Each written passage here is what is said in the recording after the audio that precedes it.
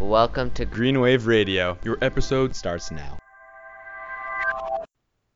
Hey, you're listening to Green Wave Radio. I'm Hayden Kim. Everyone has always had those dreams, those goals that you wish you could do, but just don't have the time or the money to do it, like writing a screenplay or recording a movie. But then there are those people who are different, those people who have the drive and the initiative to go out and achieve what they want to do. One of those people is Cole Kiefer. He wrote a children's book that is both unique and interesting, and best of all, he's a Delburton student. Today, we're going to talk about his story and what motivated him to do what many of us wish we could do.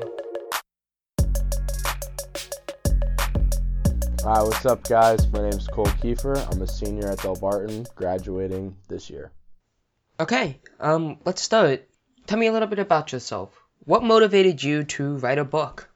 Alright, so pretty much publishing a book was something that I always knew that I wanted to do, but it was something that I never had the motivation to really do. Because when you're trying to publish a book, especially when you're in a high school setting, everything else still has to come first. Your grades still have to come first, your sports, your other clubs that you have, you have to do, and writing a book is something that you're doing completely on your own. It's something that requires 100% self-ambition, but at the same time, if you don't do it, you'll never be penalized. So it's really tough to find the self-motivation on top of doing all of your homework, doing sports. At the end of the day, late at night, you can either, you have choices. Do you want to go sleep? Do you want to go play video games? But you have to be able to make the conscious choice to come and, work on your book. And in reality, I have a younger brother, two younger brothers, but my youngest brother, who's actually 6, he was born just around the beginning of 9th grade, so when I just came to Delburton. I used to read him books to put him to bed. And, most, look at the average stereotypical children's book around, 5-minute read, simple pictures, simple words, simple yet predictable plot. There's no purpose to the story itself. It's for entertainment for young children, but there's not a lot that's learned from the book itself. So what I wanted to do was write a book about something that I'm passionate about. At the end, that ended up being astronomy and mythology. But at the same time, I wanted it to be educational. I wanted kids to be able to learn from what it was that I was writing. So, my passions for the book came from actually the Science and Research Club. I was lucky enough to be chosen as one of the co-presidents. But seeing all of these kids in the Science and Research Club that are so passionate about the sciences that they study outside of school, on top of all the workload that they're doing, was something that led me to actually writing this book, because I took it as a project of my own, similar to something that you would take as a research project. So my junior year, on top of writing my book, I did a astronomy project on von Neumann machines, which are artificial AI that, travel in space to exoplanets. And when I was thinking about space, I had thought of the planets. And when just thinking of the planets passively, all of those names sounded very familiar. So anybody who knows mythology knows that all of those planets are actually named after Greek and Roman gods. So right after this, realization, I actually hopped online and I made sure that, what I was saying wasn't just a big coincidence. Turns out it wasn't. It was an active, move by the Romans. And I said, hey, why don't I write a children's book about this? Something that I've always wanted to do, and that's kind of how it came to fruition. Let's talk a little more about your family, and your little brother, who was the inspiration for this book. So I have 2 younger brothers. Youngest one is Luke. He is currently today 6 years old, and my other brother, Brett, going into 9th grade, he is 14. So both of my parents, they're both entrepreneurs, so more often than not, they're out of the house for pretty long periods of time. My dad's business, he runs it in Pennsylvania, so he stays in a house in Pennsylvania for, 3-4 days a week. And my mom, she owns a company in Flanders, but she's usually out from early morning to, 7, 8 at night. So more often than not, I have a nanny who stays at my house who, watches my younger brother, but she leaves at, 4 or 5 o'clock. So I'm here to, take care of my younger brother. So that's kind of how I used to read him books, every single night. Sometimes we'd even come up with our own stories. He's also my godson, which kind of makes it more important to me that I wanted to write something that he could think was his. So he always loved creating his own stories because it was something that was real and in front of him and something that, was from his own devices. So I really liked getting my younger brother Luke involved in the book publishing process itself, letting him know how I'm doing, because he was probably the most excited, probably more excited than I was about the publishing of this book. Getting a little more into the nitty-gritty of bookmaking, could you tell me about the hoops you had to jump through in order to get this book published? Yeah, so there's a whole lot that goes into publishing that I really did not account for beforehand.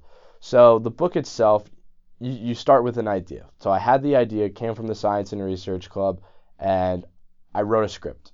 And I pretty much changed the formatting of the book about 6 or 7 times. Because at the beginning, I didn't really know how I wanted to mesh the gods and the planets. Because if you look at a god and a planet, aside from their name, they have nothing to do with one another. They're completely different. One of them dwells over the Earth. One of them is literally a planet in our solar system with completely different characteristics, history, etc. So my first, biggest task was finding how am I going to mesh these two ideas together in a way that's intuitive but also, interesting. I don't need the book to be dry and I don't need it to be confusing. So after planning through how I wanted to write it, it was illustrations. This was probably the longest time of every part of the book. I'd say of the year and a half it took me from beginning to end, I would say 6 months of it was almost solely devoted to the illustrations. So I made a storyboard. I imagine using Google Images and images from the internet to plan all of the pictures that you wanted to draw. And I myself am not an incredible artist, so I actually hired an independent artist off of Etsy. Etsy is pretty much just an artsy website, to buy art, hire independent artists, musicians, etc. So I used that application to hire an independent contractor to draw all of my photos, but I already had the storyboard made, so I pretty much had planned exactly how I wanted it to be done, and I just needed somebody to actually create that.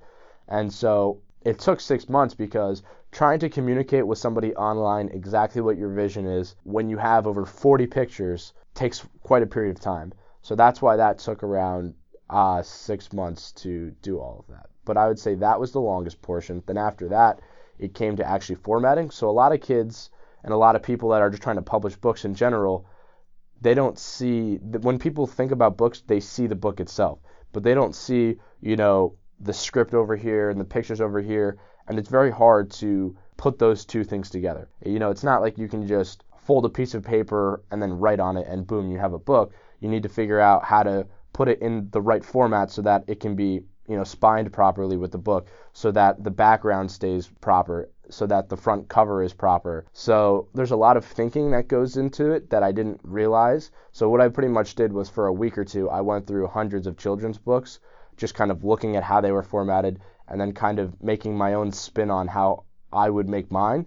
And then I was lucky enough that my dad actually was friends with somebody who does online design and formatting, and he was able to help me through the process of formatting the book.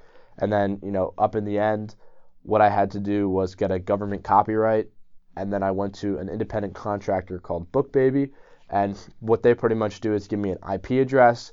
They print on demand, so they help me, or they're actually the printer of the book. So it's self-published, but what I'm hoping to do in the next year is get it picked up by Scholastic. So they would pretty much buy the rights off of me, and then they would be in charge of the, printing and selling and whatnot.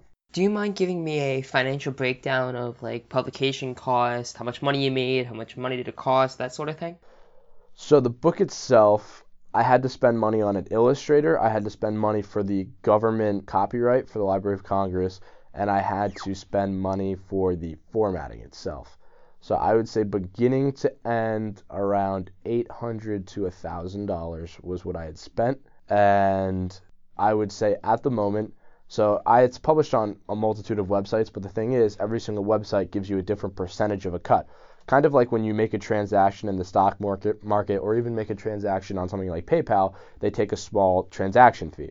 So with Amazon, they take a certain percentage of cut from whichever sale you make, and same thing with Barnes & Noble, same thing with BookBaby, the rest of it. So I would say through all platforms, mostly Amazon's the biggest platform. It's sold out on Amazon about 3 or 4 times already. I would say about 150 or so books have been sold. So overall, I've pretty much broken even, and it's been about a month and a half or so. Now that you've gotten this far, what is your plans for this book in the future? So to be completely honest, writing was not something that I wanted to do as a career. I have, different passions that I want to take to the professional field, but writing is something that I've always enjoyed, something that I've done on the side. I always read. I still read. I try to make sure that I'm constantly independently reading books outside of school because I still truly believe that it's the best way to learn. And so this book pretty much just started as a little project to see, I wonder what this is like. But in reality, I've already had 2 or 3 more books lined up that I plan on writing that, and now obviously I'll be able to get through the process much quicker, having done it before, knowing what to do.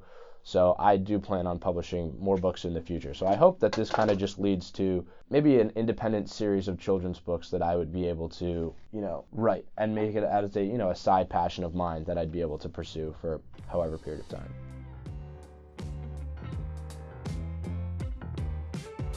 That was Cole Kiefer. You can check out his book titled The Ancient Gods, The Superheroes of Our Planets on Amazon and Barnes & Noble. It's always great to see someone achieve something that they always wanted to do.